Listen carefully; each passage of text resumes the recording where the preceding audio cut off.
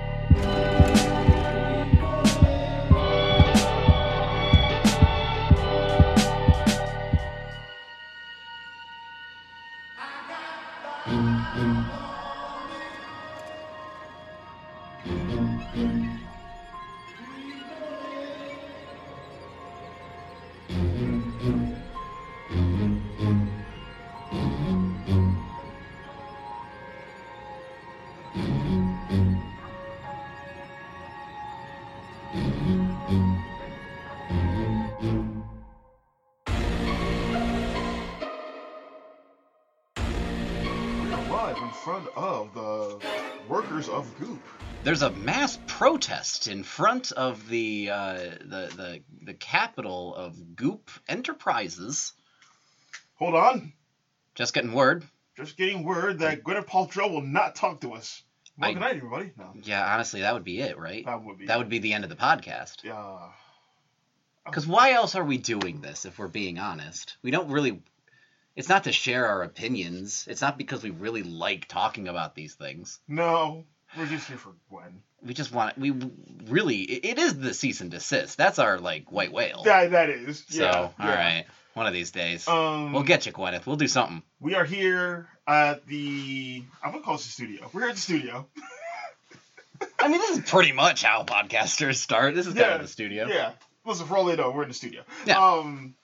Welcome to the We Hope Gwyneth is Listening podcast. I am Toby. And I'm Steve. And we are here to talk about a variety of things as usual.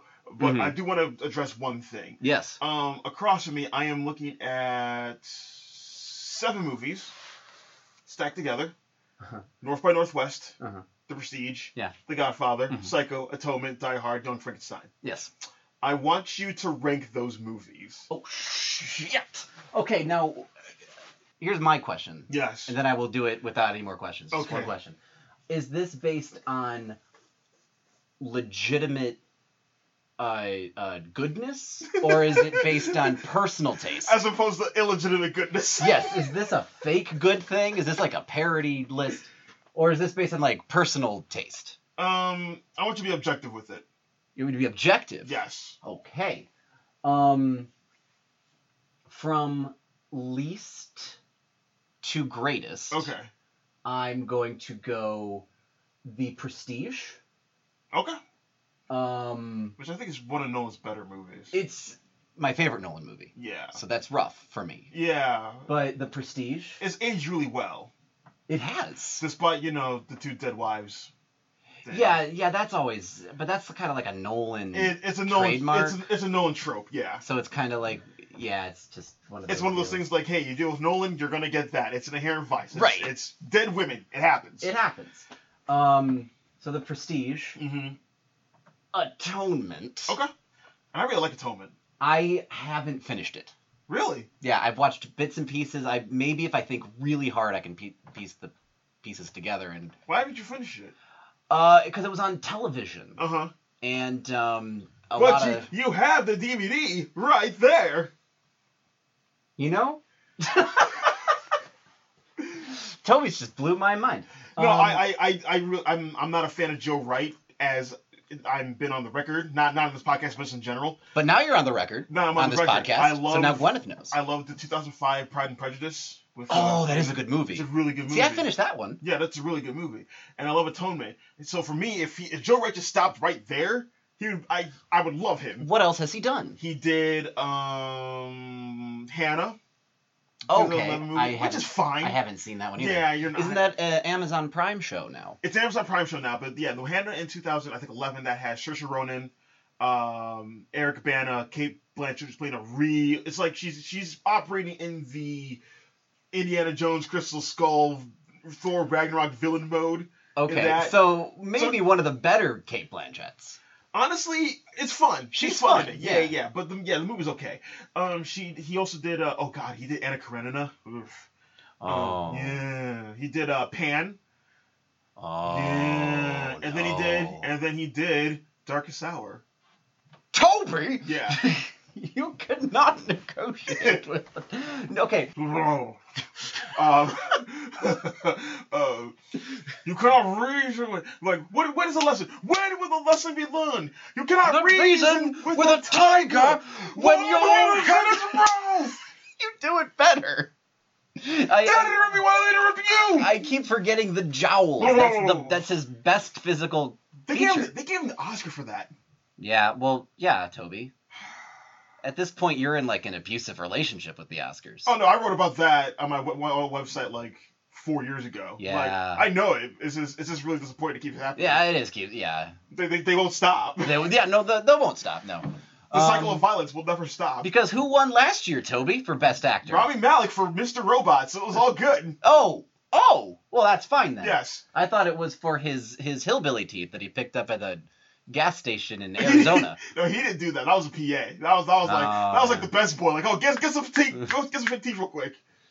Okay, so yeah, we got The Prestige, we got Atonement. And then I'm gonna go Die Hard. Yeah. Young Frankenstein. Okay. Godfather, North by Northwest. Psycho. Where's Psycho?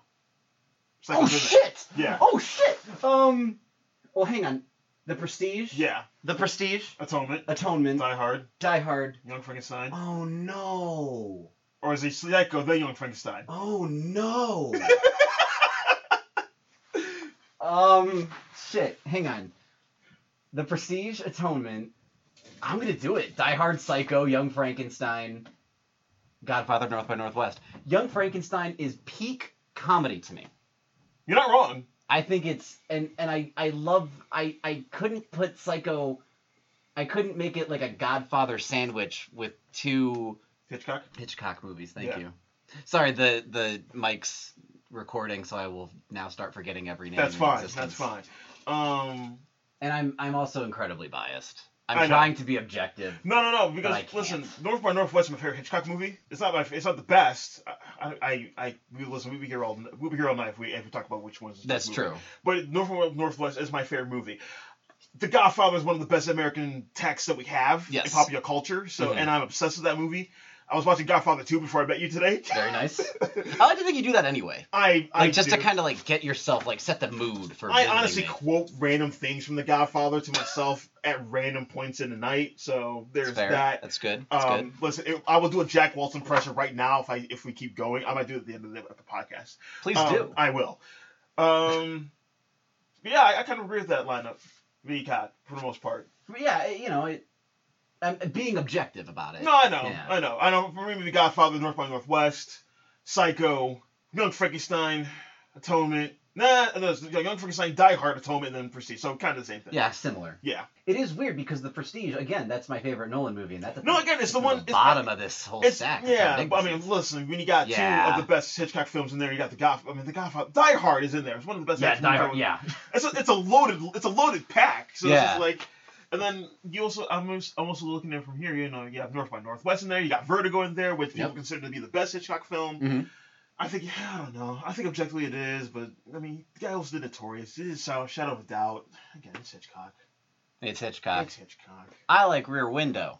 Rear Window's amazing. Mm. And again, my favorite joke about Rear Window is that whole movie is about Jimmy Stewart not wanting to marry Grace Kelly, which blows my mind. Which is insane because it's Grace Kelly. Yeah. She's right there. Yeah. Like throwing herself at you, wearing the most extravagant nightgowns. Yeah. And you're James Stewart saying, no. He doesn't even say no. He's like, well, now, hang on now. I've got my camera your lifestyle and my life. We're doing really bad James Stewart impression. We're like, I don't know what Gwyneth is expecting anymore. No, I could do a James Stewart. I got to warm her to it. But it's just like... That's true, yeah. Yeah, it's just like my lifestyle and your lifestyle won't compatible. It's like, I'm Grace Kelly, man. Yeah, you can adapt to my lifestyle. I can adapt to yours. So that you can say you're married to Grace Kelly then go home and continue to be married to Grace Kelly. I will even go across the neighbor's pad, break in, and grab evidence for you because you think he might have killed his wife. That's true. She's a badass in that absolutely. movie. Because I'm Grace Kelly, man. Yeah. What more do you need? This is how much I love you and want to be with you and prove, hey, maybe I will have to take the first fucking step. Right. And then even after all that, she goes back to reading her lifestyle magazines when he falls asleep, and it's like it's fucking Grace Kelly. You married Grace Kelly. You married Grace Kelly. The Prince of Monaco married Grace Kelly. What are we even doing at this point? I don't. Anyway. We could honestly be sitting here all night talking about Grace Kelly. I do that constantly anyway. Good. Yeah. There's reasons why we're friends. Exactly. Yeah. You know, she only acted. She didn't do 7 movies. She did like less than 10 movies in 4 or 5 years. Really? From like High Noon to High Society. Is it High Society?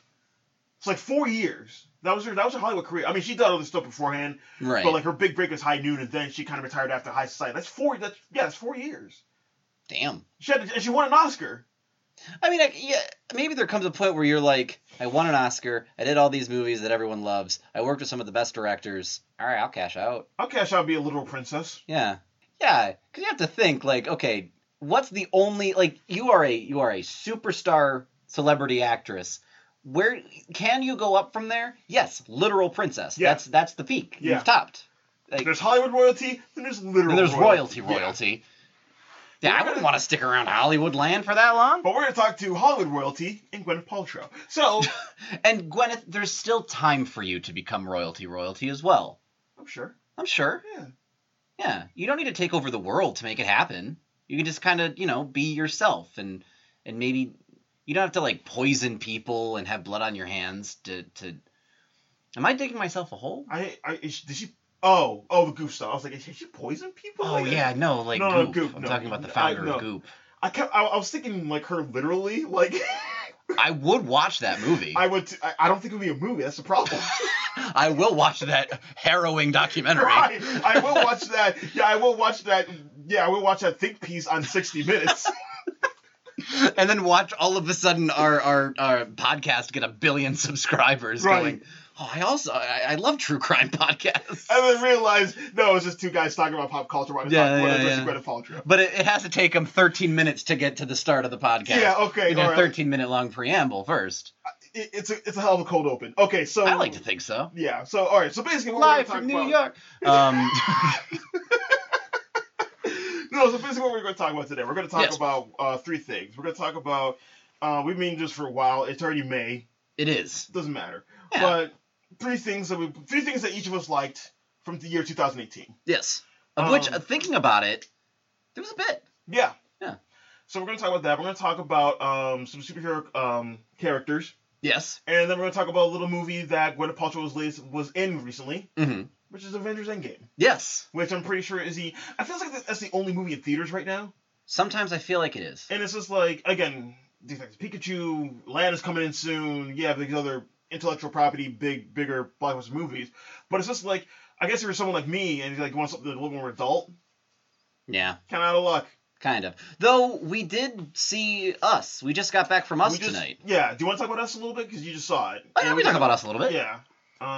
Let's start with that because Jordan Peele's Us came out earlier this year, and that was kind of like one of the bigger things in movies before Endgame kind of, cleared the lane and went coast to coast of the court.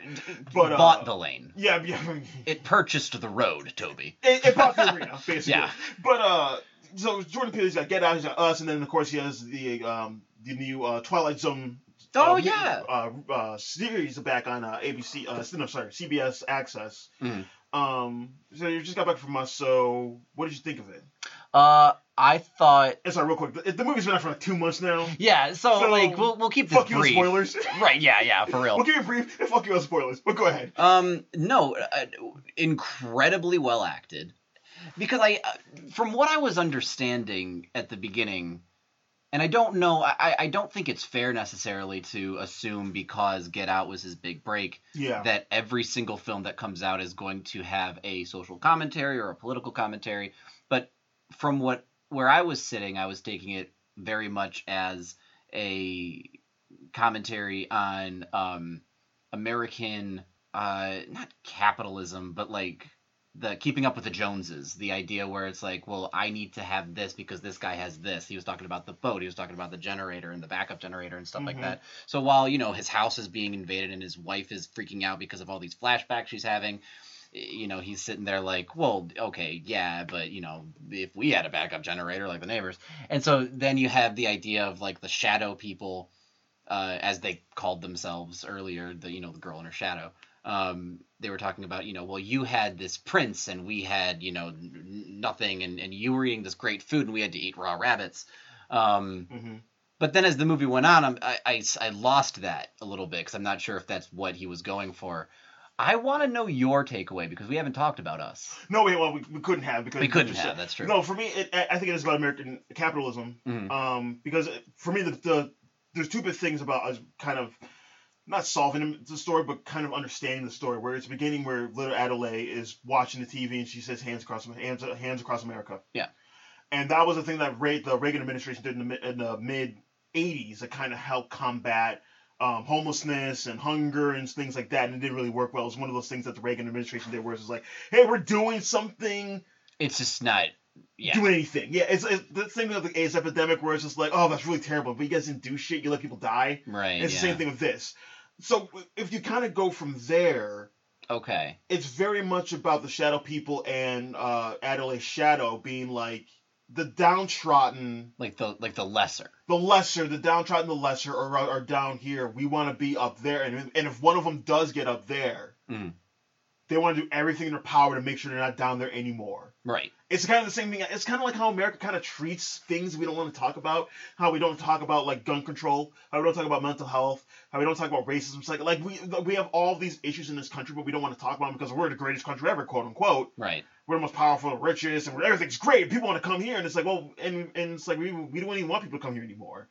We don't want to be leaders of the world anymore. So it's like it's homelessness is embarrassing. We try to kind of right, keep that and not away even homelessness. But what happens like when veterans come home? Well, we love the veterans. Well, do we? Because we don't take care of them when they come home. But I have so many shirts that say I love veterans. I got look at my bumper stickers. Yeah, the bumpers, or it's just like, I'm against abortion. Well, what about the kids who are homeless and don't have any one parent? Oh, we don't care about them. It's like, so what are we talking about? It's stuff like that. Okay. I feel like, and that's kind of a larger issue, but I feel like it's stuff like that Peele is kind of talking about with like.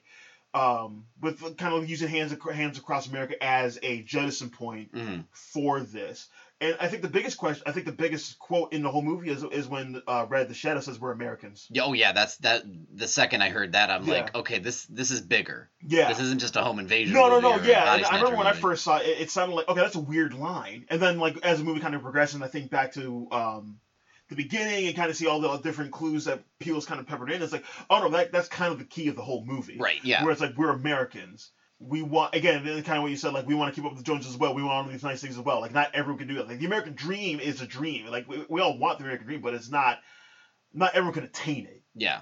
And then, of course, there's the ending where we find out that the Adelaide we've been following is actually the Shadow Girl. Who switched out with the real one, and then the real one wants to get her place back, and then she's killed. So it's interesting how we see like this again. It's the shadow. It's the shadow who was down there in the beginning. Yes. Switches out and then is going on this murderous spree to make sure like she doesn't go back down there because she doesn't want to. Right. And because she knows how hard that is. So it's the same thing for a lot of people where it's like, oh, I've been poor before, I will never want to be poor again. Right. And it's like, well. And this almost reminds me of something like I was listening to the Bill Simmons podcast, and he had they were talking about Nipsey Hussle. I forget who the other people were, but they're talking about Nipsey Hussle. And like two of the commentators talk about how two of the guest commentators who are black commentators and writers and of that nature. They're talking about like how in America, like if you're a black millionaire or if you're someone really prominent as a minority, you're almost expected, and it's not even expected, but it's almost like it's the right thing to do to help people that you can bring up with you. And I don't know if that's the case for white. I would say no. Right. Because again, you consider everything that's kind of going on in our country right now. Where it's just like, I'm just gonna make as much money as I possibly can and fuck everyone else. Right. But it's just like, and I feel like for minorities, it feels like, no, I made as much money. Let me go help the community. Let me go take care of my parents. Let me go help my friends. Let me go do all this, and so they can kind of come over with me. Like I made it, and it's my turn to kind of let me give back. Yeah. And I find it, and Us is almost the antithesis of that. Where it's just like, and again, the interesting thing about Us is it's a black family, but it's not about race. Right. Like Get Out is about an interracial couple. Much, yeah. And that's an interracial couple, and what happens when you're in and I've been in that situation myself as well, where it's like, what happens when you meet that family and they're kind of fetishized? Oh, he's black. Yeah, and it's the only thing they can think of. It's the only thing they can think of. This is like, no, we're just following a family who is middle class, not as rich as, or not as well off as like the Elizabeth Moss's family. You know, keep up the Joneses like you said, but it's like they're doing pretty well. Yeah. And they have a summer home. They have a summer home. Yeah, they go to the beach and all that stuff. And again, Lupita Nyong'o, Adelaide, does not want to go back to where she came from. So I thought, it's really interesting commentary from that point of view. I feel like, because like you said, and I agree with you, it's like you can kind of get that in the beginning, and then you kind of lose that thread where it becomes more like Us is very much more of a horror film than Get Out is. Get Out is more of a thriller. Yeah. And that's more as a streamlining social commentary. I feel like Us is playing with a lot of themes, and it's a little bit messy, but that's not to its detriment. It's no. Yeah, it's. I thought I was kept on the edge of my seat. Yeah, yeah. There were tense moments. Yeah, no, for sure. And it's like, I remember at first I was like, oh man, it's kind of messy. It's not as good as Us, but it's like the more I kind of sat, the more I thought about it, the more I appreciated it. I was like, no, it is messy, but I feel like the messiness is kind of the point. I feel like the messiness is it's a feature, not a bug. It's a strength, not a weakness. Yeah. Well edited. The editing is amazing. Yeah. And like you said, like the acting, like Lupita Nyong'o is. She's down at 11 in this one. Yeah. No. But I think that the ending, the reveal. Yeah. I think. Because I told you this, and this was really the only nitpick that I had about the movie, because frankly, I've heard a lot of people when the movie first came out talking about like immediately comparing it to Get Out, and saying like, well, you know, he made this, so it's his now responsibility to continuously say this much with every movie he makes, and which is a dumb. Well, no, it's like it's that's putting an insane amount of pressure. Not only that, it's putting someone who we've seen has a lot of talent, who has a unique vision to create such interesting worlds and commentary. You want to put them in a box. Yeah. And it's like, don't do that. Let him do what he like. If he wants to talk about these things, let him talk about it. If it lands or not, that's what's for us to judge. But don't be like, oh well, he did this again. He's got to do this. Like, no, he doesn't. Like, just let him create the story. Yeah. But so that's why, like, I appreciated the fact that there were moments that was like, okay, this is straight horror. Yeah. And there's a lot of disturbing elements to it, and like the doppelganger family was really, really creepy. Toby. Yeah. No. Yeah, they were. But just a testament to like all the acting was just really good. Yeah. But the end where it reveals young Adelaide switching places, and kind of, I felt that was just a little too handholdy. Because I felt Lupita's acting was so good and sold so much of that. I was already kind of picking up pieces, like when she was strangling the real Adelaide, I guess. Yeah. And she kind of had that laugh. I was thinking like, okay, this is a movie about doppelgangers. Who switched places? Who's the real something or other? Or is it like a disease where it's contagious and like she caught it? So I felt there was a way to wrap it up where you relied more on her, because you have one of the most expressive and emotive actresses in Hollywood. Yeah. Playing two roles that are very similar. She's able to play that twisted, psychotic horrorness. Yeah. And I felt like the elongated flashbacks, especially because, if you watch it again a second time, the dance scene where they're fighting and then it's intercut with the flashbacks of the dance, that tells you it right there. That tells you it right there. That's all it is. And that's all it is. And also even like, was that when it clicked in for you, or did you get it sooner, or? That's when it like a seed was planted in my head. Right. And then it was when she was strangling that I'm like, okay, there is definitely something up. I'm pretty sure that they switched places when she was young. And then at the end, it kind of seemed like, oh yeah, for everyone who didn't get it, here's the answer sheet. Right. But honestly, like the the exchange with her son at the end, where she just kind of looks at him and like that tiny smile that he warily puts the mask over his face, is enough. Oh no, yeah, that's a great walk away. It's a great ending. Yeah. But like there's and I think there's so many tiny details that he put into Get Out that audiences had to watch it a second, third, fourth time to pick up on. And I felt like if you gave the audience, if you didn't give them that flashback scene at the end, they would have picked up on it. Yeah. I think he needed to continue to trust his audience with that. Okay, yeah, and there's also even little clues in before. Like I love when the parents are in the with the therapist and the mom says straight up, "I want my daughter back." Yeah, like that's literal. Right, or even like the she has PTSD. I just want her to talk again. Encourage her to dance. Like I feel like watching. But she doesn't talk because the shadow people don't talk. Like if you just had that end with her kind of smiling, obviously with all the if you just got rid of the flashback and you had people go back and watch it twice, which all of his movies encourage anyway, I think. Yeah, and I feel like this one felt like a little bit too cute to a degree, where it's just like I'm gonna put all these Easter eggs in here. You're gonna have to watch them all and do like the Shining thing. Where it felt like in Get Out, it felt very much more natural. Where it felt it felt like they were in the script too, instead of like on the Get day. Out yeah. Whereas like here on the day, maybe he's like while he's set dressing. He's like, let's just toss this in. Right. Whereas everything in, like all the Easter eggs in Get Out, as you call them, Easter eggs, were either part of the plot, part of character building, part of the world building. Right. And like certain audiences would pick things up at certain times. Like if you understand it's just the only thing, you'll get this about the family. Right. Or if you get like the deer things, like running over the deer and calling and Bradley Whitmore calling him Young Buck, you'll get that. Right. Towards the end. Yeah, this felt like. I'm going to put this in there, I'm going to put this in there, I'm going to put this in there, and you're going to have to figure it out and put the puzzle together, and it's going to be great. It's going to be like Stanley Kubrick and the Shining thing. Okay, man. Right. Again. Not a bad thing, but it felt more natural in Get Out as opposed to, like you kind of settled it. All right, it's like, all right, I got this and this. What's the entry sheet? Oh, that's what it is? Okay, I got enough. Yeah, that's kind of... I got enough of the checkpoints. But again, if this was... If Jordan Peele today, of Key and Peele fame, this was his first movie, I think we would all be like, holy shit. Yeah. That's how we were with Get Out. Yeah. When we saw this, like, holy shit, this is incredible. From the first trailer, we were like, who? Yeah. Who did this? Same cat, same really? Guy? Oh, all right. Yeah, we'll buy some tickets. So yeah, I thought it was a very good horror movie. Yeah. So, and I'll definitely be watching it again, and I'll be definitely purchasing it on physical media. Attaboy. I swear, I know words, Gwyneth. I swear I do. So 2008. Teen.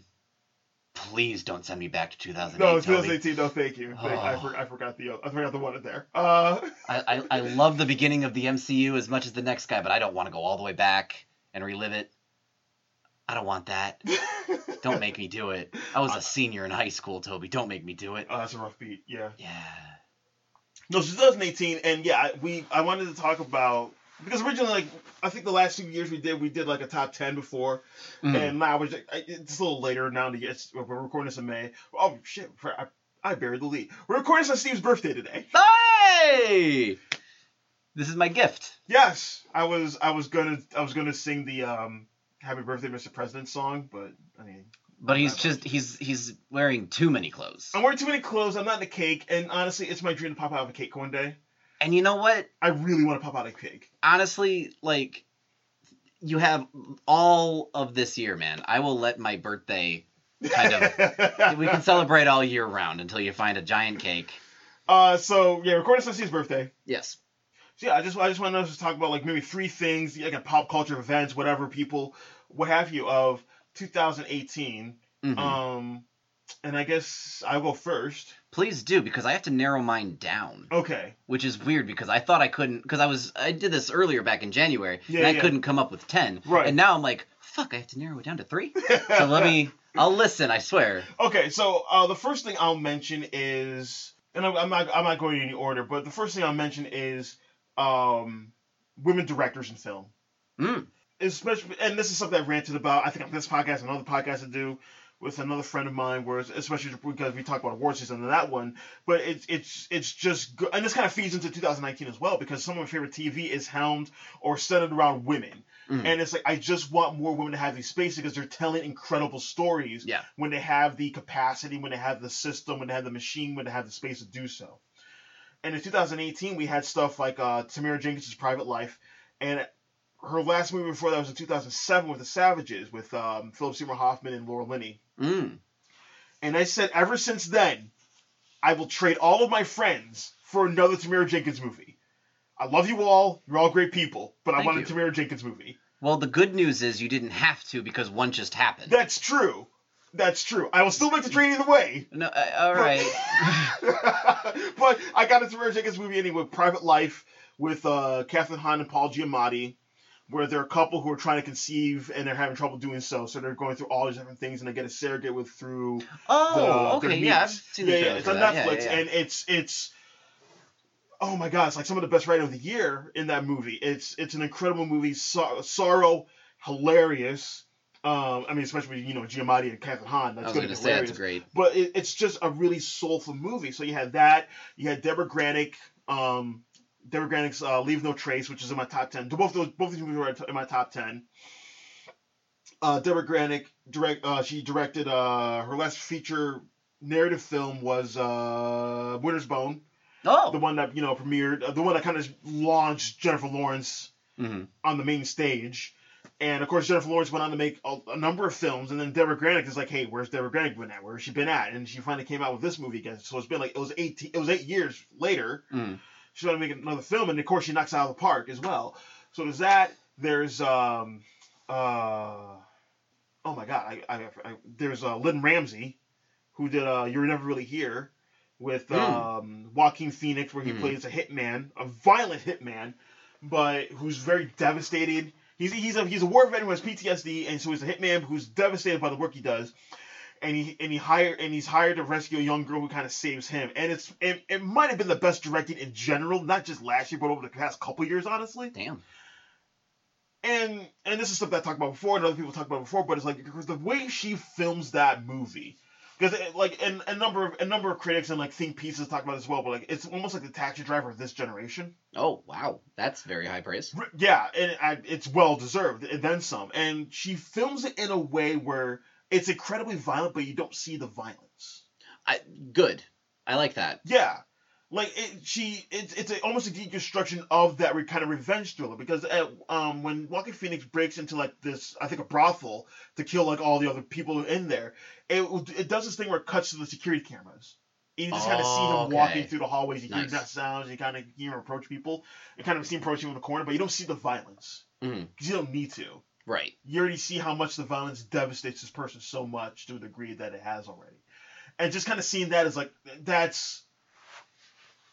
it's something so simple, but it's so brilliant at the same time. And I'm sure it's not easy to do. No. Like, I'm sure it would be a lot easier to hire a fight choreographer. Oh, yeah. And especially considering all the stuff that we've seen lately, the John Wick stuff and the Marvel TV shows. Like, how kind of, like, the cinematic aesthetic of almost fetishizing a fight scene these days is very much... You can do an elaborate fight scene now. Yeah. And people will be like, oh, okay, they got the trainer here, they got the choreographer, this, and this. It's a one-er shot, like all that. They're able to swap out stunt doubles for actors. Yeah, like real quick and make it, you can do all that. But the not show the violence is even more powerful. Yeah. In those regards. And again, Joaquin Phoenix has been maybe one of the top 3 actors of the past couple of years, and this is right up there with that. And then... I think this is the first time I'm actually announcing what my favorite film of 2018 is. Oh, Gwyneth, we got a hot scoop. Breaking news! Extra! Read all about it. Toby's favorite film of 2018 is Chloe Zhao's The Writer. It's not only my favorite film of 2018, it's my favorite film of the past couple years. I love this movie more than I love most people. Like, I am in love with this movie. It's basically it's almost like a docudrama. It's based off a real story about a rodeo cowboy in, where's he from? I want to say one of the Dakotas, I believe. Okay. Don't quote me, I'll look it up. But it's a rodeo cowboy who sustains a horrible injury when he's riding a bull, and the bull injures him. He has a plate in his head. He can't. He is not supposed to rodeo anymore, or he will eventually die. But in that environment, in that lifestyle, that's all he knows. Right. That's all he thinks he can do. It's Chekhov's bull. Yeah, basically. And it's like, he starts to tame like bulls and horses. He kind of does that thing, but it's like, no, I'm a rodeo. I'm a rodeo rider. That's what I'm going to do. So he starts to get back into it again. And it's just an incredible, soulful, poetic look. And this is what I'm getting to with all these women, but I want to talk about Ryder a little bit more. But it's very much a deconstruction of like the Western, where it's just like, you have someone who's damaged. We see how they're damaged physically and emotionally, and it really delves into that. And it shows like he's also a really good person in general. Like he has like a tense relationship with his father. His father can't stop gambling, and they're about to lose their house, so he picks up a job to help things out here and there. He knows he's not supposed to. He knows he's not supposed to do anything with rodeo, but he can't help. That's what he does. That's what he is. That'll be like telling us, hey, you can't write anymore, or you will die. And it's like, well, yeah, that would suck. Yeah, and it's like, yeah, it'll suck, but it's like, I'm a writer. Right. I'm gonna write. I have to write to some degree. But it really just delves into, again, there's not much of a plot, and it's heavily more story. It's a gorgeous film too, man. Like the magic hour vistas, looking over the plains. It's I can't speak enough about how beautiful like the color palette is, the framing, and everything. There's just one scene around a fireplace where it blatantly abuses the show don't tell rule of thumb, where it's like four cowboys sitting around a fireplace and they're just telling stories with each other, and it's probably one of the best scenes I've seen in a long time. Nice. Where it's just, you see, you get to tell who these characters are and see who these characters are just from them telling stories.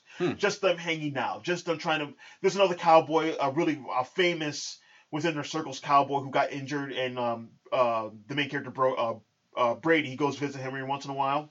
You guys goes visit him during physical therapy. And they talk about him like in these hustles, like, oh man, he was the best. Like if he didn't get injured, he would have gone like all the way.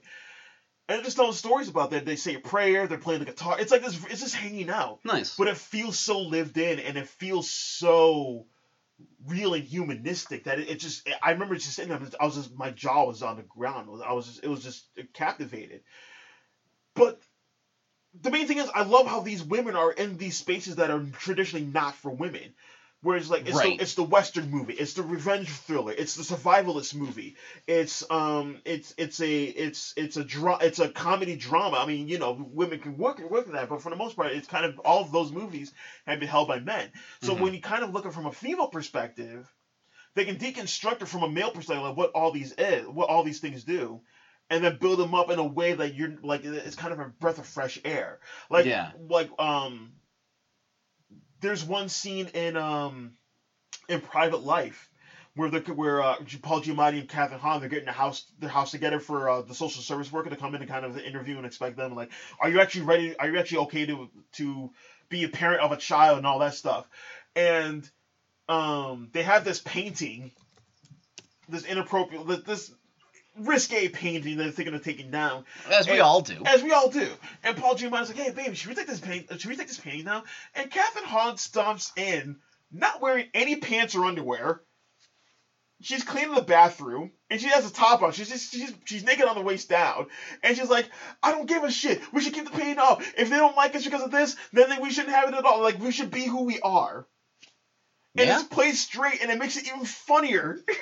It's incredible. Or there's nice. So there's that scene, and there's a scene in Leave No Trace where towards the end, it's about Ben Foster, who again he's a war veteran. He has PTSD as well, and he likes to live off the grid. He does not like to live off people. He can't do that. So he has his young daughter with him. And then they get found out and they get put into different homes where it's like, hey, you can live here, you can work off land and all that stuff. And he keeps wanting to, we got to leave. We got to get out of here. We got to go back to the land and do our own thing. Right. And then she realizes, oh, no, I actually like the world. I actually like interacting with people. I actually like living with people. And then they go to a trailer park, I think, in Oregon. And it's the same thing. Ben Foster's like, all right, well, I'm packed up. Let's go.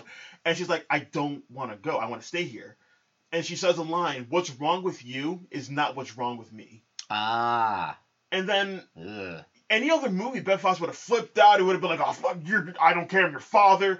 We're doing this. I'm responsible for you. And he's heartbroken, but he's like, okay, I will leave, and you can go on carrying your life, because he didn't want to affect her anymore. Nice. And the way it's played off is just, it's so gripping. It's so beautiful to see a father understand, like, I am broken. I don't want my daughter to end up like I like am. A selfless kind of act. It's very much yeah. is so. And the way that part is very heartbreaking, but they both also know we can't be together anymore if I want to continue on growing as a person, and you want to keep doing what you're doing. Mm. And again, like in any other movie, yeah, it wouldn't have ended up that way. And even you never really hear. One of my favorite scenes is like there's a home invasion. After Joaquin Phoenix killed all the people in the brothel, one of the gangsters hires like some hitman to go kill his live-in mom and kill him. Oh shit. And then Joaquin Phoenix, they already killed the mom at that point, but Joaquin Phoenix comes in, he kills everybody, and he asks, "What happened to mom?" Yeah, we killed her. And then the hitman is on the floor of his kitchen. He's dying. He's bleeding out, and he's crying. He's scared of dying. And then Joaquin Phoenix's character's name is Joe. He lays down next to him, holds his hand, and starts singing to him. He starts singing him as he's dying. Because this is a character who is so affected by death, it doesn't affect him anymore. He's so damaged by it. And this is someone who, throughout the movie, he tries to commit suicide. He almost playfully tries to commit suicide in various ways as well. So he knows how scary death is. So he understands, even though this person was hired to kill him and his mom, and they did kill his mom. Oh. He understands that I will lay down next to you and kind of shepherd you on your way to the next level. And again, I can't think of another movie in that genre that would do that. That would do that, yeah, because it would typically end with like a one-liner and a bullet to the head. Yeah, but like, I mean, at this point, it won't even be the one-liner. It would just be like a bullet to the head, and it's like, oh, I'm going to walk on. And it's like, no, you actually took the time. It's like, I'm going to hold your hand. I'm going to sing to you. You're going to be okay. You're going to die, but you're going to be okay. I want to make sure you're going to be okay in this version of your life. So it's just fascinating to see like women storytellers be in these spaces where they usually don't make these stories, and they make these stories in a way that it's such a breath of fresh air. That's why I love The Babadook so much. Yeah. Where it's just like a horror film that really kind of takes in the time. Like, grief is hard, and it hurts, and it's devastating, and it doesn't go away. But hopefully every day it gets easier for you to manage. Yeah. And like even seeing like a horror film like that, like they kind of see these films being done by these women, by these storytellers, in a way that the men usually don't do, or maybe not even think about doing. It's such a fresh breath of fresh air that I just love it. Right. So. But that's like it's incredible because it's just it could be the same script. Yeah. But it's just that slight shift in perspective, and the whole story. It's almost different. Yeah. Because of just like, okay, here's my worldview in terms of how this would relate to revenge killers or horror movies or whatever. Yeah, and even look at the difference between Gal Gadot's Wonder Woman. That's what I was about to bring up. Wonder we've Woman, talked about that. And then the difference between that and Wonder Woman and then Justice League, and how she's filmed, how she's framed, how she's portrayed.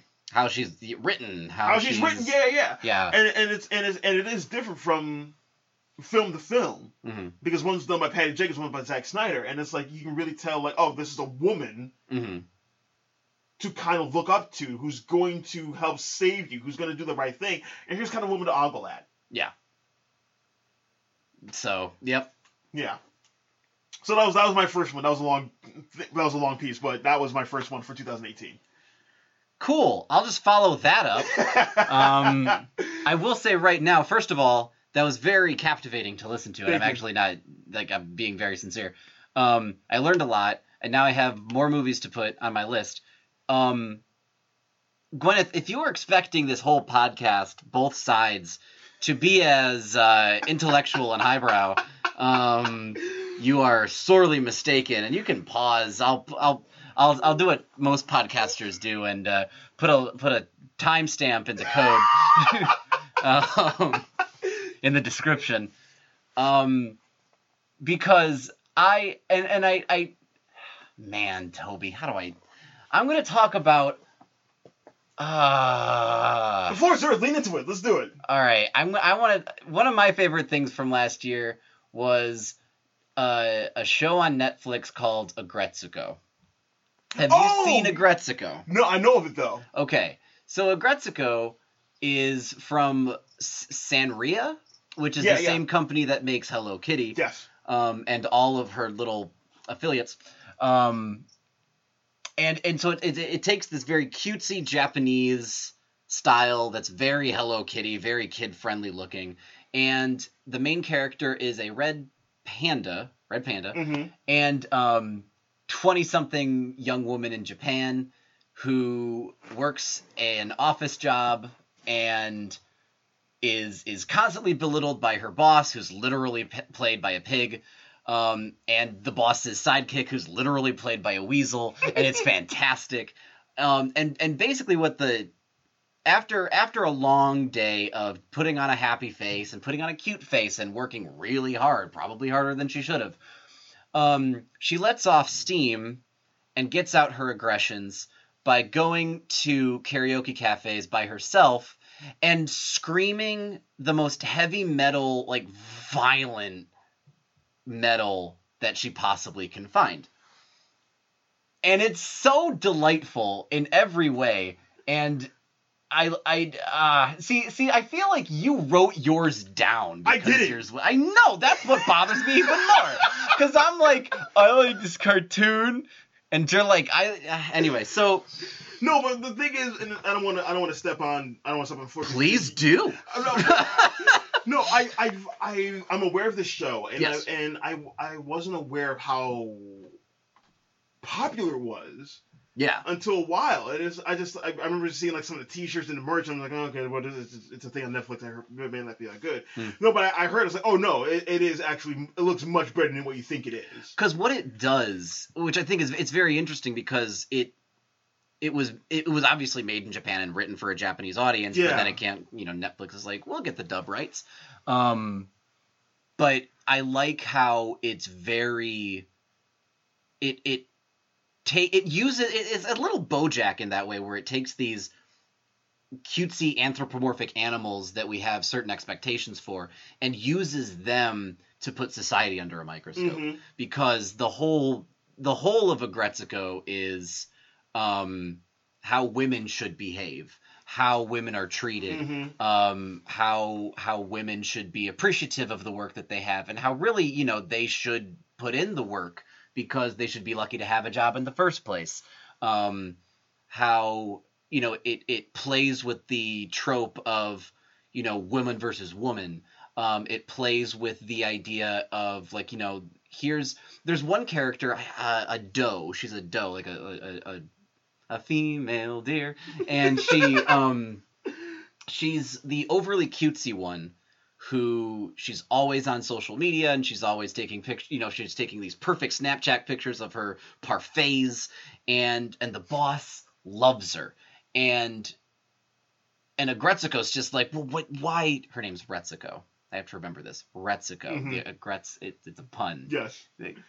I'm just reminding myself more. But Retsuko's just like, I don't understand. How come I'm always saddled with all this work, and she's, sucking up to the boss and not getting any work? Why can't he see through her fakeness? Why can't she, why doesn't she have more respect for herself? And there's this really eye-opening episode where finally the doe invites her out to breakfast. And she kind of drops the facade a little bit, and she's like, look, man, I'm doing what I can to avoid all of your shit so I can have a decent life, so I don't have to run away and scream heavy metal, because I'm at peace with the life that I've made. Yeah, it really sucks that I have to suck up to the boss, but what's my alternative? And it's this really... And then there's these two high-level women who work in the same office building, and Retsuko's just like super intimidated by him, really wants to be like them. And so typically in any other show, they would be like, looking down, like, oh, well, you'll never get to my level. But here, they have like this power strut that they do when they walk past Aggretsuko's office, And then the second they walk past the window, they drop it, and they're like, "Oh, that really fucking hurts my legs to walk like that. I really don't like. Can't we just walk like? Can't we just slouch? No, we can't slouch. We have to put on this performance so that other women look up to us."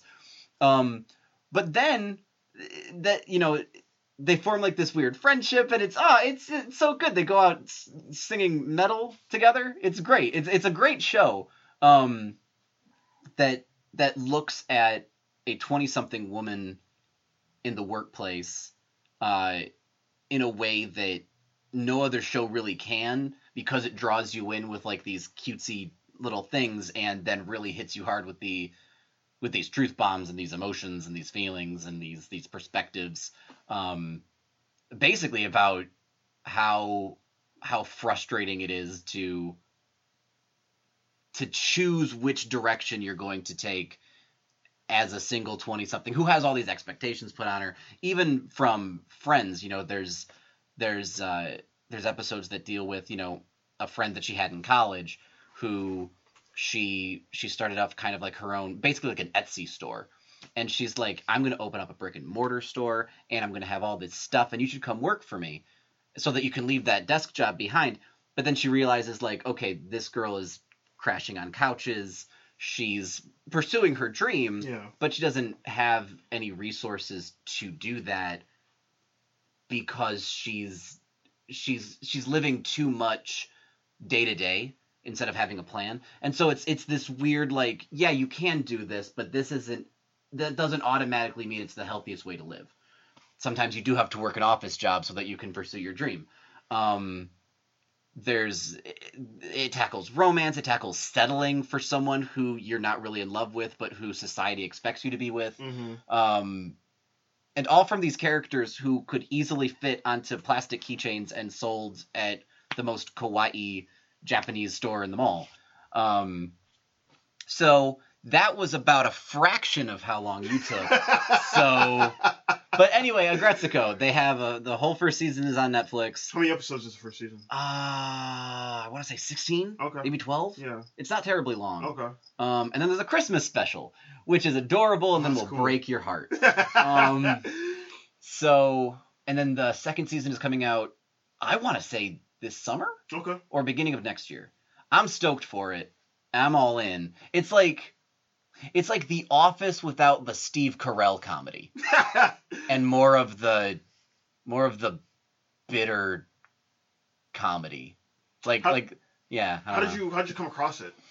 Well, I heard about it a while ago because I remember I thought they were talking about how Sanria was making a new character, and that popped up probably Twitter, Tumblr, I don't know.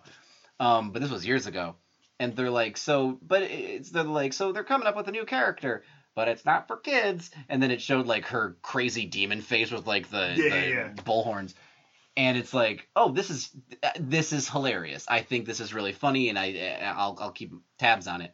And then it came to Netflix, and I'm like years later. Yeah. And I'm like, oh yeah, cool. And then I watch it, and I'm like, oh no, this is good. Like, this isn't like just hilarious, which it is very funny. I know, like, I compared it to BoJack, and it automatically people are like, oh, I've got PTSD from watching BoJack, but it's actually legitimately funny. Yeah. Okay. Aggretsuko. Yeah. That's my number one pick. Cool. My second pick is... Throw me a softball, Toby. I wasn't trying to throw like 110. No, I know.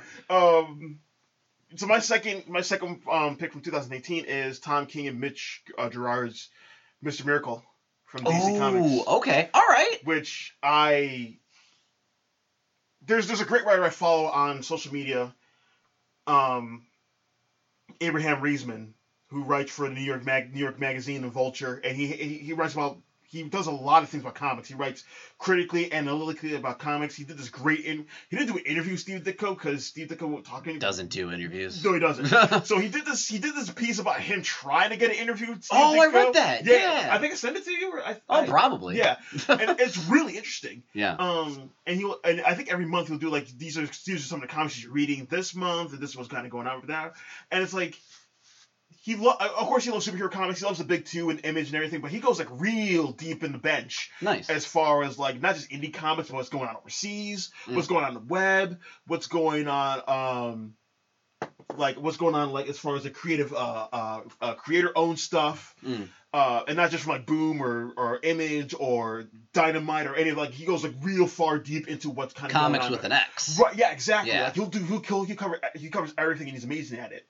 So last year when he did like these are the best comics of 2018, and he had a disclaimer right at the top: Mr. Miracle is not on this list because I'm not doing singles, I'm doing trades and collected editions. So Mr. Miracle's not collected yet, so it's not on here. So I remember I tweeted at him immediately, I'm not reading this list because Mr. Miracle's not on it because it's the best comic of 2018, and he's like, listen, I know it is. Fair. Like, yeah, but. I know it is, but I'm fucking. Of course, I'm gonna read the list. But for my money, if we're looking just as far as even the big two superhero comics, Mr. Miracle was the best comic book of 2018. And I know you're reading it right now. I am reading it right now. Yes. It was 12 issues. I remember it was one of those things. I think it was a comic store. And I kind of saw it, and I've loved. I love the New Gods from Jack Kirby's New Gods. I love the entire series. I love the New Gods. New Genesis. Sorry, so the New Genesis, Apocalypse, the Fourth World, all that stuff. I loved it all. So as a kid, so like anytime I see a character like pop out anywhere, it's like, oh shit, there you go, there it is. There's Darkseid. There's Orion. There's Big Barda, Mr. Miracle. So when Tom King's kind of like the superstar of the moment. Or he was then. Now he's kind of like solidified at this point now. Yeah, no, he definitely is. Yeah, so like to kind of see him like, especially kind of the work he's been doing, like when he did Vision, and then when he's doing a Batman right now. So I kind of see him doing a Mr. Miracle book. It's like, oh, okay, I'm definitely gonna check that out. And even the premise is very much like it's a mini series that is very deep, that very much deconstructs and kind of plays around within the world that Kirby established like way back in the 70s and 80s. But it really kind of it puts it in a frame that's like very much of today in a modern setting. So it's like you have these big guys about these big ideas and these myths, and that's what they're about. But they live in Los Angeles and they're going to work and they have a job and stuff like that. So get stuck in traffic and they're stuck in traffic. They have bills to pay. They're hanging out. They have friends over. And Mr. Miracle Scott Free is, he's Mr. Miracle. He's an escape artist. He's the ultimate escape artist. Right. That's his name is a pun on that. Again, Scott Free, Darkseid. Like it's comic books. That's what it is. That's what we love about comic books. It's true. So the miniseries starts off right off the bat. What's the ultimate thing that Scott Free can escape from? Life itself. Yes. So he commits suicide while trying to escape life, and then it kind of goes on from there over the rest of his life is with Big Barda. They're married. They eventually have a kid. They're trying to do all of that while still being new gods of the Fourth World. So they're fighting an intergalactic war while trying to figure out, hey, what's for dinner? Or, hey, who's watching our baby? Or, hey, can you do this and I'll do that? It's very much almost like a drama about a couple, but the couple are based off of granular ideas of our larger makeup of what we think of as our stories and mythology. And it's incredible. It really just delves in, like, the art by Mitch Gerard. Oh, yeah, no, it's really good. Yeah, and, like, even just, like, the static effects he has in when anytime, like, reality's messed with. The paneling, because it's kind of using like the 9 grid panel like from Watchmen and other things of that nature. It's kind of using that paneling. Really just kind of playing with perspectives and what is real, even for the gods and for non-gods, like what is actually going on. Right. And again, it's very much like a mundanity thing where it's just like, because with the New Gods, they have the mother boxes, which allows them to go from like the Fourth World to our world, so their dimension, our dimension. But they use it as like. They use it as Alexa. They use it as an Alexa. Mother box. Can you turn the shower on? Okay, the shower is on. Yeah. And like no water comes out. It's like, so is it on? So what's going on? Am I clean? Am I clean? Yeah. So it's just like, so even doing stuff like that. Or even when they go and like again, Darkseid is one of my favorite characters. Right. In comics, just because the idea of him himself, dark side of man, like that's what he is. Like, so this book will every panel it will just have like a black panel that says Darkseid is. That's it. Yes. Like the story could be going on all of a sudden. There's like Darkseid is. That's it. And it's like it's incredible. It builds him up. Yeah. And like Darkseid is one of those characters that kind of went through like some villain decay for a little bit because they kept using him because he's such a great villain. Mm-hmm.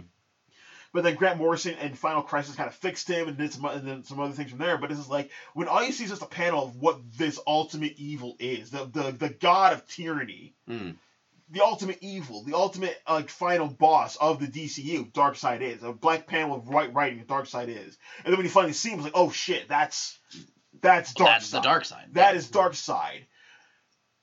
And then even later on, where it's like they go to have a meeting with Darkseid and Kalibek and Desaad to end the war, they bring him a veggie tray to eat. And they have his kid like, that's Grandpa Darkseid. And he holds the baby and the baby grabs his nose. It's shit like that. Where it's like, again, you have these menacing gods. You have these gods on a higher plane of existence than us mere mortals who are supposed to worship and bestow ourselves to them. But they do veggie trays. Yeah. They're cracking jokes and they're trying to figure out what's on TV, or they're lounging around in the house and they're trying to figure out, hey, do you have any wine? It's like it's playing the two different sides of what comics, of what the grandeur cosmic scale of what comics can be, and also like the slice of life things that comics can also be as well at the same time. Yeah, it's an incredible back and forth, and King and Gerard are able to play it off incredibly well. And just the way it progresses is just phenomenal. How it ends is really captivating. So, like, as a fan for myself who loves these characters, everyone from Desaad to Kalibek to Big Barda to Granny Goodness to Light Ray to Orion, of course Darkseid and Mr. Miracle himself, and even just the character of Stan Lee in there. Oh yeah. God, Funky Flashman, great. Funky Flashman, when he's babysitting their son Jacob, they come up with a story of the Golden Retriever, which is basically a send-up of Galactus and Silver Surfer. And even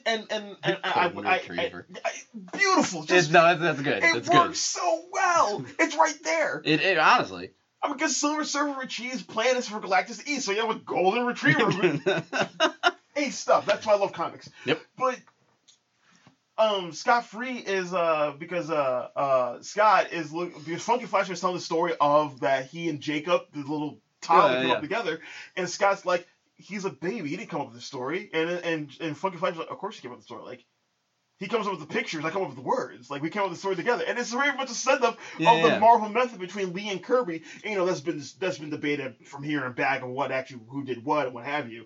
But like even just kind of homaging that and giving reference to that and bestowing the story to that is very, again, it's so referential within this medium of comic, within the scope of what American comics is, and that's what this is. It's a love letter to American comics from one of the great titans of the medium, and Jack Kirby, and what he was able to create from the ether of his mind, where he came from, and it's just like.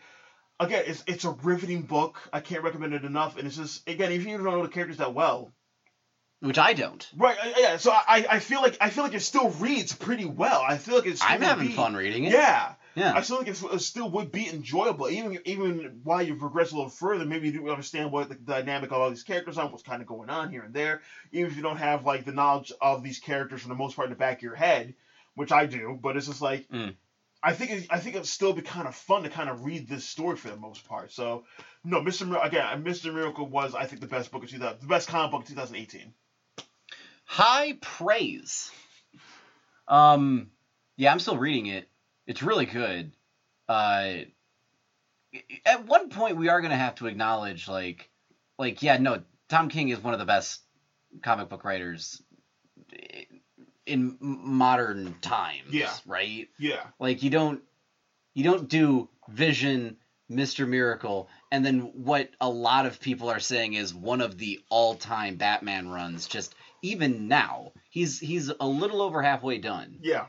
And everything they're doing with him, because I listen to podcasts and I've been keeping up with them, and people are like, it's gonna be really hard to go back to when the slate is wiped clean and the status quo is, wiped away and someone else takes over for Batman. because it's what Tom King is doing is essentially a deconstruction of the character while still maintaining the character to his absolute core. Yeah, and the Batman run is really kind of focusing, at least the first half. I kind of fell a little bit behind after the wedding. And a lot of people did. That's fine and fair. It's a halfway point, and they kind of really hype that up, and then we're going to see the rest of the story kind of going on with Bane and the villain stuff and what have you. But it's very much a deconstruction of, and I'm using that. I think I'm using that term a little bit too much, but that's what he's really good at. He is, yeah, as a writer. But it's really much like focusing on what makes Bruce Wayne happy. Yeah. And taking that away from him and then see what happens. Yeah. And the later half, after the wedding, is a lot about who Bruce Wayne is psychologically. Yeah. Because there's a lot of, earlier in the run, he doesn't say much at all. Right. And when he does, he is confessing, when he does talk, it's something that you pay attention to because he doesn't do it a whole lot. Right. In the most recent issue, I don't want to spoil anything, but he's doing almost a majority of the talking throughout the entire issue, and it's scary. Mm-hmm. And it's very. That's right. Yeah. It's a very scary. You take everything you love about superhero comics and everything you love about Batman and how he fights villains, and you make it unsettling. You make it anxious. Yeah. You make it. He's really good at writing comics. The Night Janitor. Yeah. So. Good. Mr. Miracle. Yeah. Good stuff. Best comic of 2018? Yeah. Probably. I'm finishing it. Yeah. It's one of those things where it's like, because I'm not at all familiar. I'm not a DC guy, and so the New Gods and New Genesis and the X-Pit, I'm learning all that. Yeah. It's like a Spark Notes of the whole history of this mighty thing. Yeah, it kind of is, because that story is very much, hey, the New Gods. Here you go. Yeah, you go. Yeah, you kind of go in like in the deep end, and if you don't, it's like, well, you kind of have to figure out why you go on. So that's why I'm going nice and slow with it, so I'm not missing anything, and I'm trying to remember names. Right. So yeah, I'm going to go from one superhero thing to another superhero thing, because the only and take your time with your third one, because I need to come up with my third one after this. I only knew about Aggretsuko and Spider-Man representation in 2018. Wonderful. Because I was hoping one of us would do this. Yeah. It's the best. It was the best year to be a Spider-Man fan. Yeah. Because first of all, we had out of nowhere, Insomniac Games announced a couple years ago that they were just, we're just making a Spider-Man game. Is it tied to Homecoming? Is it a movie tie-in? No. Marvel said, hey, you guys, make your own Spider-Man story. Hey, you guys, huh? Us? Us, you say? Yeah, can you just make a Spider-Man game? Oh, cool. We're all fans. We know a lot of the lore. We're going to dig real deep with these villains and stories, and kind of, is it okay? Oh, Marvel, is it okay if we kind of like create our own universe? Because we don't really want to follow traditional rules of like comics. And yeah, no, seriously, do whatever the fuck you want to do. So what results is one of the freshest, most unique, most genuine Spider-Man Peter Parker stories in a very long time. Yeah. I remember after finishing it, I was like, we both enjoyed Homecoming, I think. Yeah. And coming out of it, I had a couple of qualms, but I overall really dug it. Mm-hmm. I think Tom Holland's great and blah, blah, blah. But after finishing the game, it's like, I don't know if I want to go back to this Spider-Man, because this was... Now, because I have a Spectacular Spider-Man, the cartoon, mm-hmm. for me, for a very long time, was my favorite Spider-Man. And then this... In the same year, it was topped twice, because you have the Spider-Man game, which the controls are tight, and it's a cliche in video games, but I'm going to say it. You felt like Spider-Man. The swinging mechanics were great. The graphics, seeing the sun setting in Manhattan was gorgeous.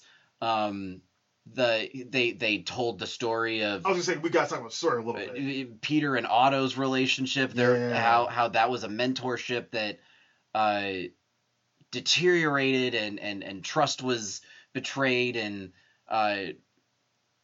the character of Doc Ock in this game, I never felt more connected to Doc Ock than in this story. Yeah. Just because the way his mind was slipping, the way he was losing his limbs because of a disease of some sort, I can't remember. And the thing, and again, this is coming from me to play the game, but I just saw the movie assembled together on YouTube. Yes. But it's like the story of Doc about Octavia was just so gradual. It is. At first, I thought, oh, they're gonna save him for the next game. There's no way. Because Spider-Man's doing Spider-Man and Peter Parker doing all these other things. He's got just Kingpin. There's Mr. Negative that's coming into the picture. Osborn's doing some stuff here and Something there. shady. And like every once in a while, you get like an update, like, oh, Otto's in the lab. He's doing this, this, and this. And then the Sinister Six, and like the last one of Sinister Six, Doc.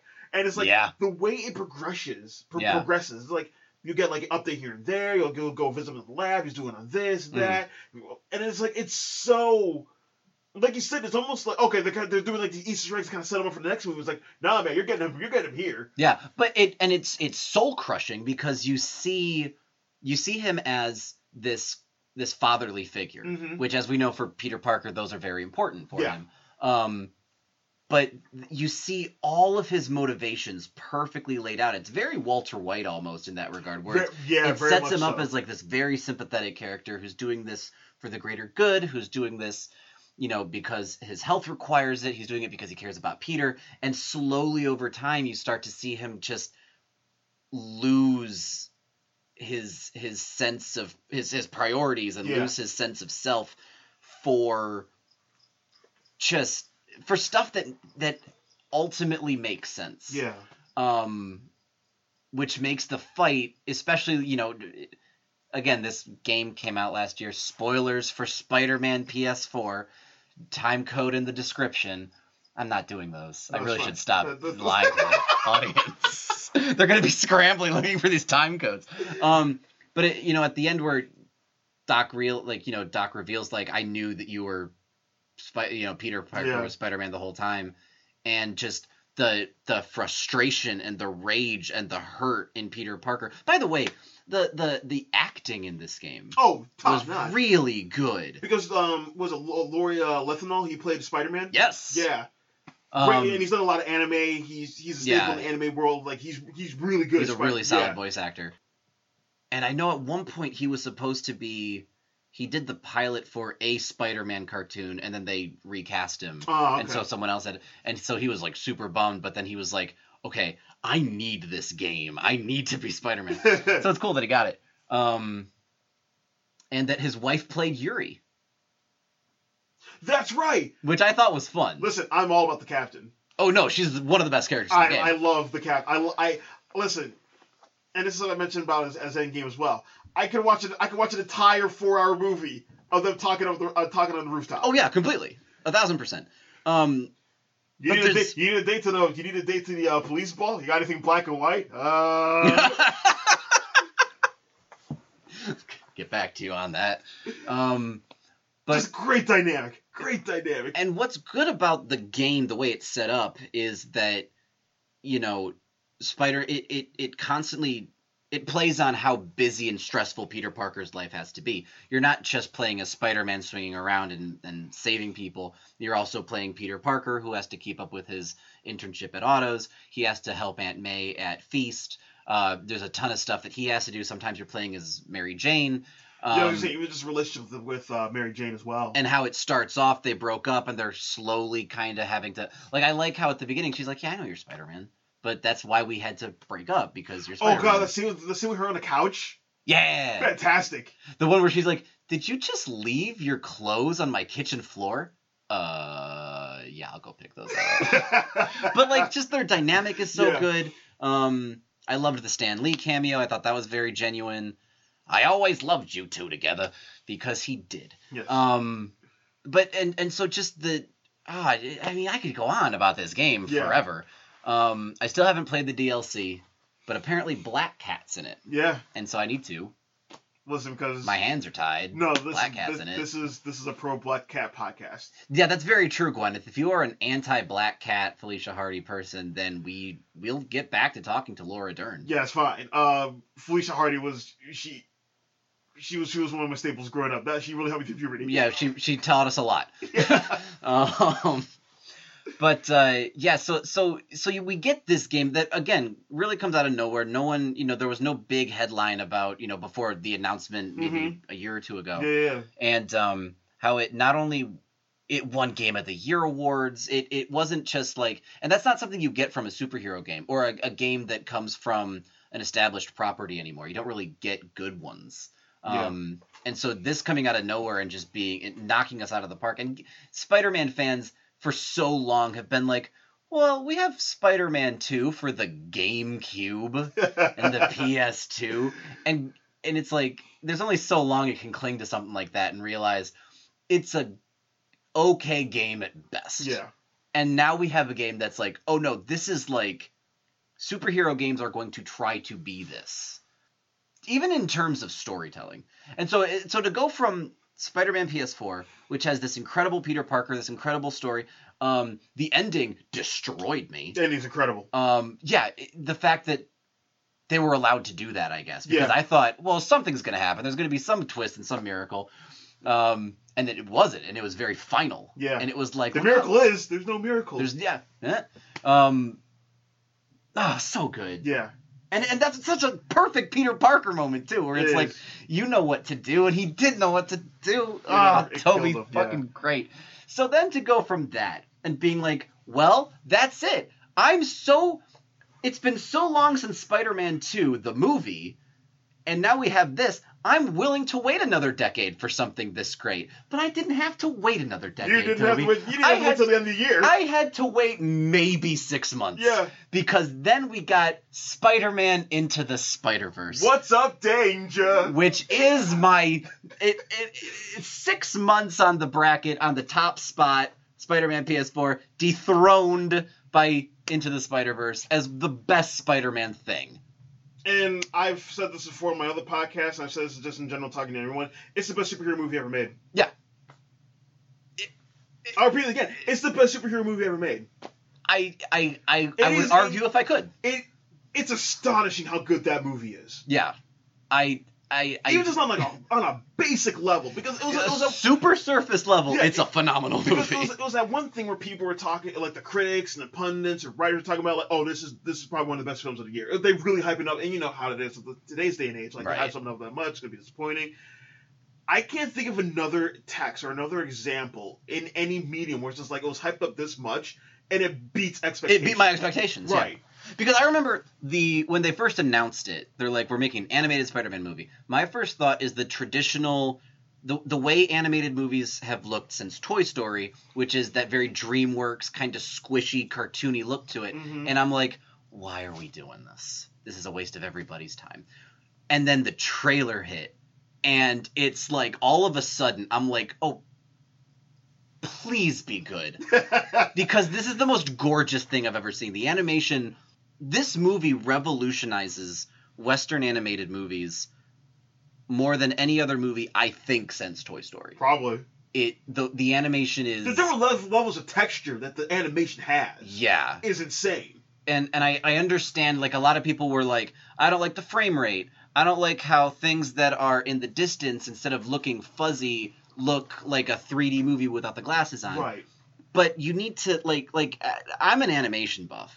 And to look at, like, and I did this. I have a folder on my computer of, like, 40 still frames that I would pause at random. And each and every one of them are composed like a panel in a comic book. Yeah. There's enough room for a speech bubble without losing anything. The art is gorgeous. The lines are the rendering alone, like... Must have. No, just reading about the rendering, they're like, it took like, what did they say? It took like months, even just like 2 minutes down. Yeah. So they go from there, and it's like. Yeah, and that is the surface level. That's surface level. You dive into the characterization, you dive into the representation, you dive into the comedy, you dive into voice work, man. The voice acting, the cast, and how they work together so well and how they emote so much. Like, I'm almost exhausted because I love this movie so much, and there's so much that I could talk about.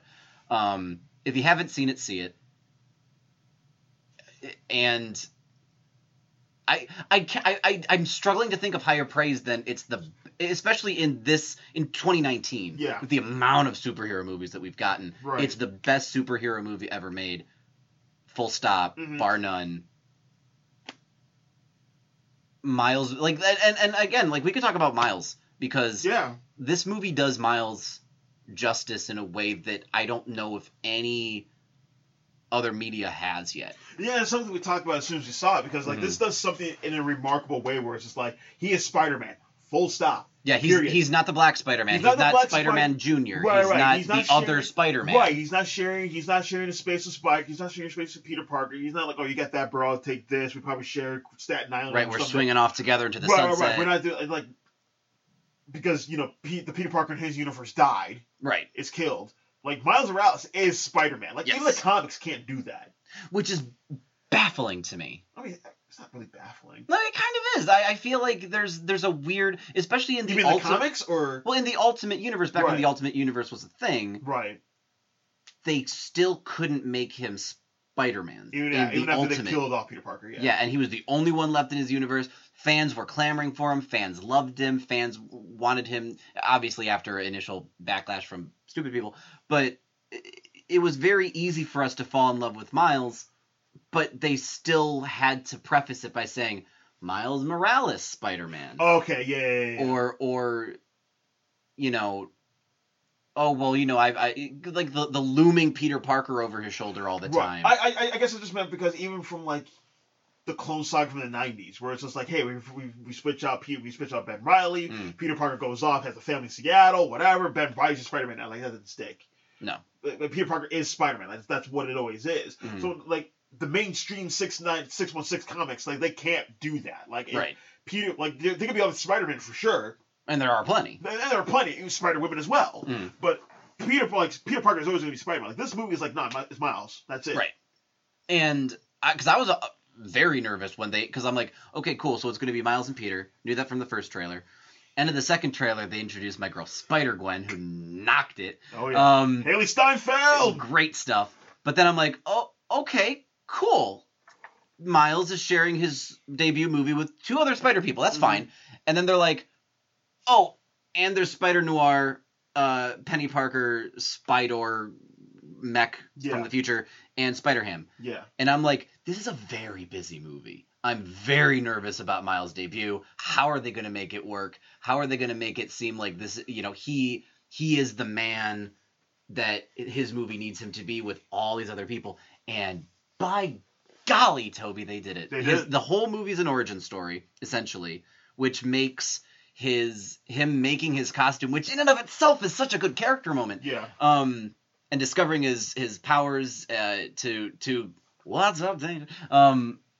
Makes it so cathartic. Yeah. Like there's this weight that you kind of have with Miles throughout the whole movie, and it's in that moment where, like, his comic cover slams down, which is such a great narrative device. Yes. This whole movie is just littered with good ideas. It really is. And they all, for the most part, I can't think of one that doesn't really work. Right. And if there is one, it's so minute and small that it's vastly overshadowed by all the other good ones.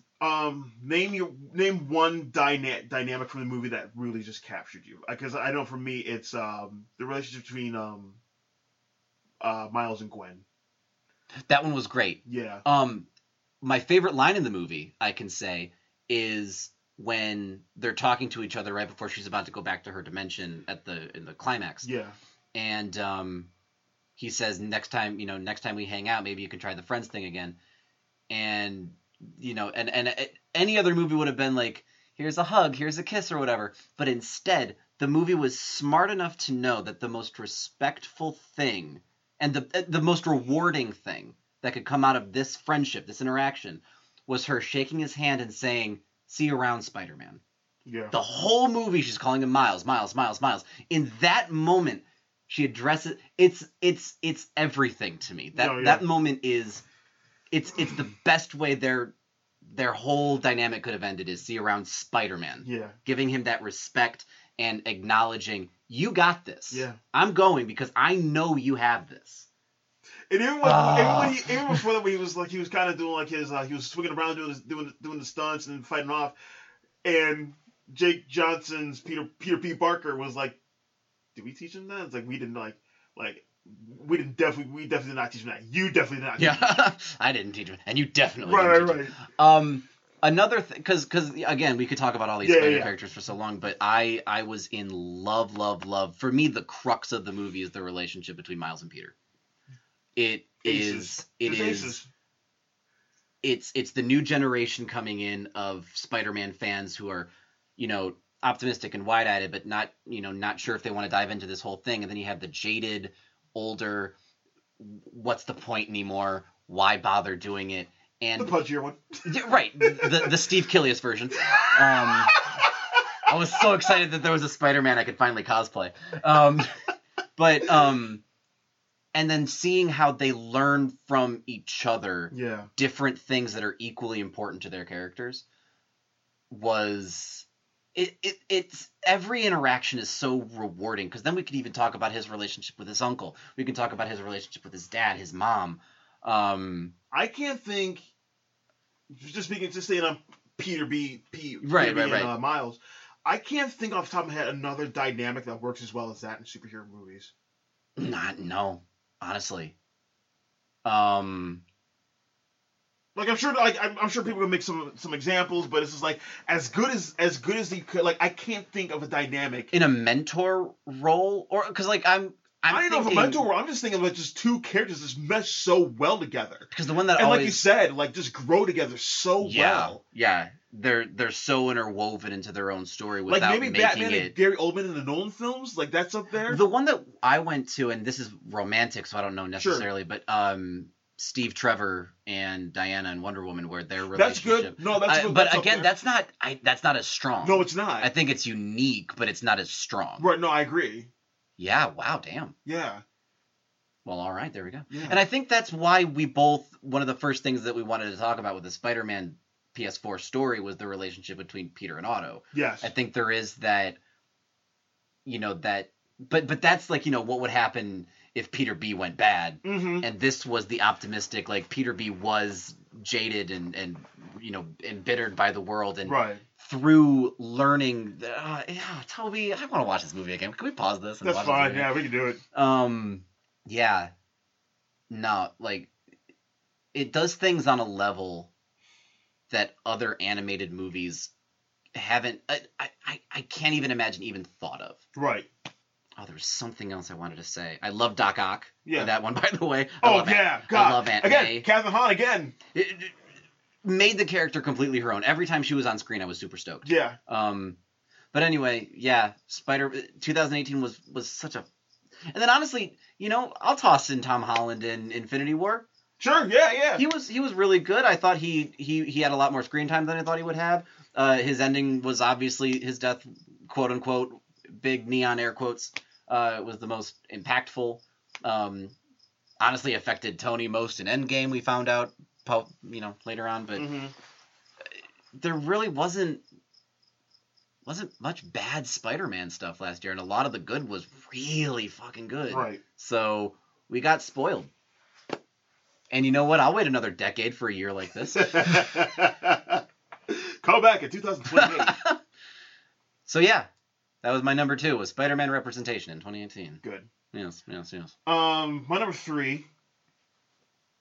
So last year, Atlanta was the best TV show of the year. It had the championship belt. Donald Glover's sophomore season, Atlanta Robin season, the official title. Oh, nice. That pushed the button, and we're in a streaming era where almost everything is kind of in play, as far as television and cinema are kind of melding together and becoming this new content persona, this new third element as far as that goes. But every episode is not only ingenious and a standalone capsule of what television can do. Each week it got better somehow. Damn. Like, just when you thought, okay, that was incredible. Like, oh, it's doing like a Federico Fellini thing. It does something else. Oh, it's doing like a standalone like Michael Jackson send up. It's doing something else. Oh, it's doing a flashback to childhood, which was really organic and heartbreaking and hilarious at the same time. It does something else. It's like it does something every week that pushed the bar in its own element that really kind of made you captive. Remember when we sit down and like, I can't believe they're doing this. Nice. And I can't believe they're even making it better. I need to watch it. So with that said, Atlanta is the best show of 2018. I mean, you have stuff like Russian Doll and Barry on right now. Little Drummer Girl that came out late last year, early this year. So right. Yes, there's a lot of good TV out right now. But even with all that said, that's not my third thing. My third thing. Whoa! My third thing is pull the rug out from under us, Toby. My third thing is Killing Eve. That was my favorite TV show last year. I love it so much. I love it dearly. I love it I love it more than people love their children. Your hyperbole is much appreciated on this show, Toby. I love the hyperbole. The Pro Pros. Gotta go with that. Because in an ideal world, that means you have no friends, and you would sacrifice your ability to have children for another movie from Samara Jenkins and this show. Yeah. Yeah, that's the perfect role for me. That's fine. That actually, yeah, all right. So Killing Eve is based off of novels by Luke Jennings, and the first season was adapted and show-run and produced by Phoebe Waller-Bridge of Fleabag fame, and she was in the Han Solo movie as the Donald Glover's robot sidekick. I didn't see it. I didn't either. But robot sidekick. Yeah, well, okay, whatever. And that's all we're talking about. A Star Wars episode. No, but so it's about a middle of the road, bored MI5 agent played by Sandra Oh, who gets onto the case of a flamboyant, sexy, deranged female psychopathic assassin going across Europe killing people, and they become obsessed with each other in a very intertwined and destructive way, but they can't help themselves.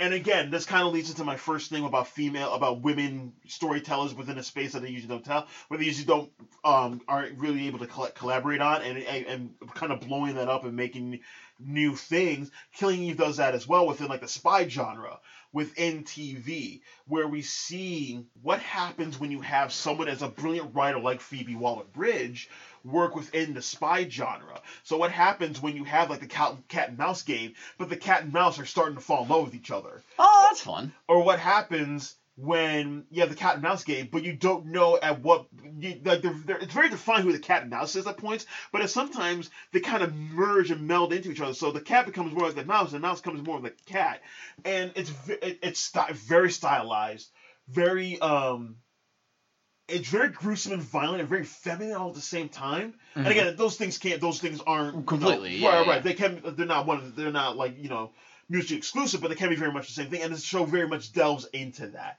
It kind of does like the Orphan Black thing a little bit, where it's like they kind of once you get a little more into the plot, into like who's hiring like the assassins and all that stuff, and like it gets a little the 12 and like that kind of gets lost in the weeds. Like the strength of the show is just following Sandra Oh's agent and Jodie Comer's Villanelle, the assassin, and even just again the cat and mouse game, the dynamic between the two of them, the gender and the political, the overall international politics of it all. It's like it's just so well done across the board.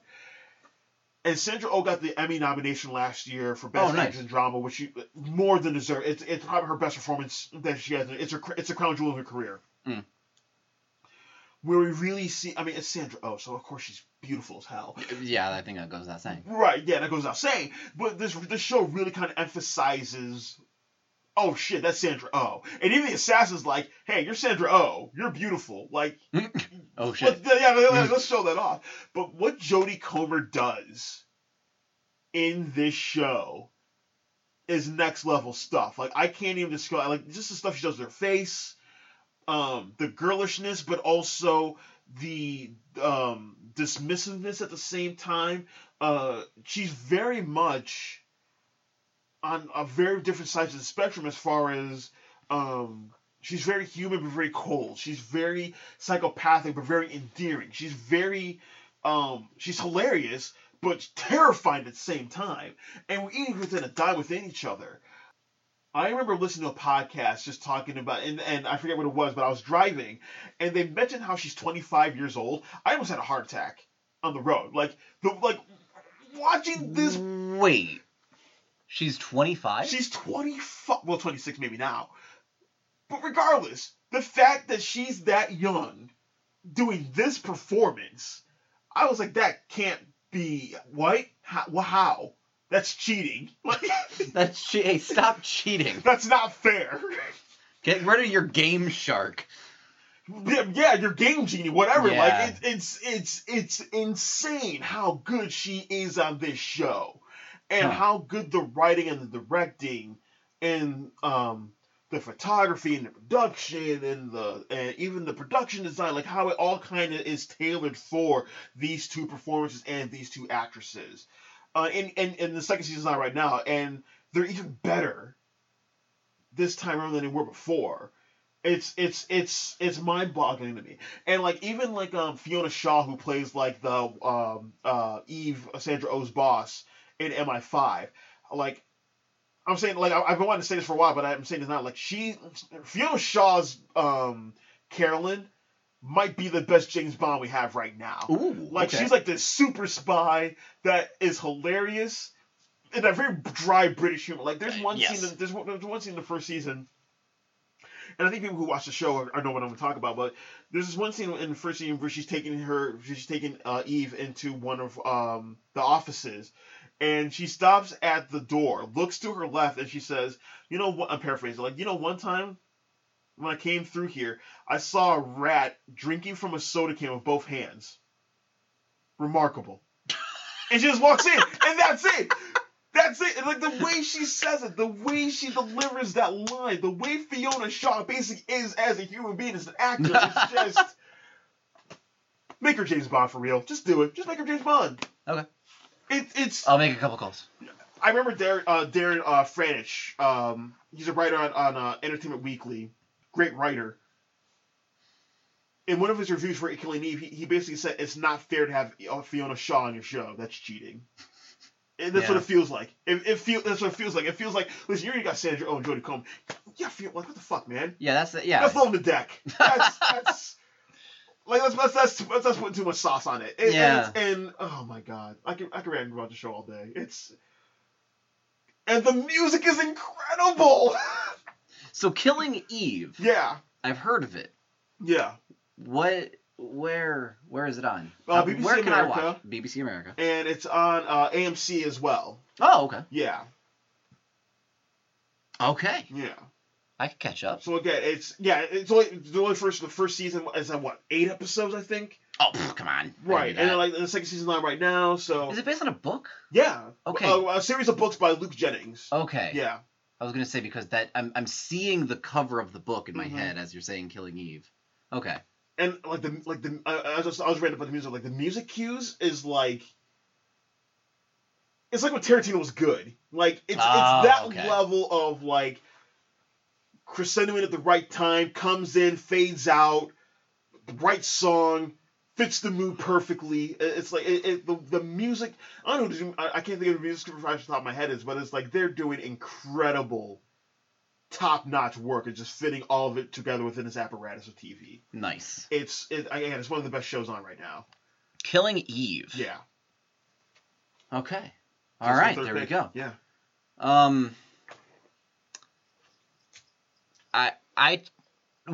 We're about an hour 45 in. Nice. That's about right. Yeah. I think we have a bit more ground to cover. Sure. After these three things. So they're fine. I'm gonna keep mine short. Okay. Mostly because I can't think of anything. Okay. So and this again, there are two sides to this podcast, and you're gonna know by now. You know which side both of us fall under. My third favorite thing, because I off the top of my head for the past however long you've warned me about this podcast, The only thing I can come up with is the fact that a scene from a season 7 episode of The Simpsons became a meme in 2018. It's called Steamed Hams. And it's my favorite thing, and I honestly just want to play it because it's just a scene from and it was spread far and wide. Is this a Skinner and Chalmers? Yes. Oh, okay. And it's and it like beginning of January, someone's like, have you guys fucking seen this? This is hilarious. And it's rare for a meme. Maybe I'm old. Correct. I am old. And so memes to me are like nonsensical. It's like internet graffiti, and then it just comes and goes, and it makes no sense, and people think it's hilarious. But with this, the people of the internet were like, oh no, we're acknowledging that something is genuinely incredibly clever and well written and is good comedy, so we're just going to like spread it around. And I liked that. I miss old Simpsons. I do too. So it's just that golden age of the Simpsons where they're just batting at like 400 the entire time. Right. And so that's my number 3. Okay. Is for a small little portion of our tiny blip of an existence, the internet's like, this is genuinely funny. I love that. So there we go. It's great. Yeah. Yeah. My brother and I still quote it all the time. As a meme, it's been dead for a very long time. Yeah. But as a piece of clever pop culture, it's still very hilarious. And you know me, I quote or I sing to myself all the time the Planet of the Apes musical they do. That's also very clever. That's one of the best pieces of writing in American television. Like I would kill to be in that writer's room. I love you, Dr. Zayas. I wish I was in the writer's room where someone came up with chimpanzee. Like, I'm sorry, say that again. Chimpanzee to chimpanzee, God, and everyone. I was wrong. It was Earth all along. So they finally made a monkey. Yes, they finally made a monkey. Yes, they finally made a monkey out of me. I love you, Dr. Sayus. You got that for free, Gwyneth. Oh my God, I was wrong. It was Earth all along. You finally made a monkey. Yes, we finally made a monkey. Yes, you finally made a monkey out of me.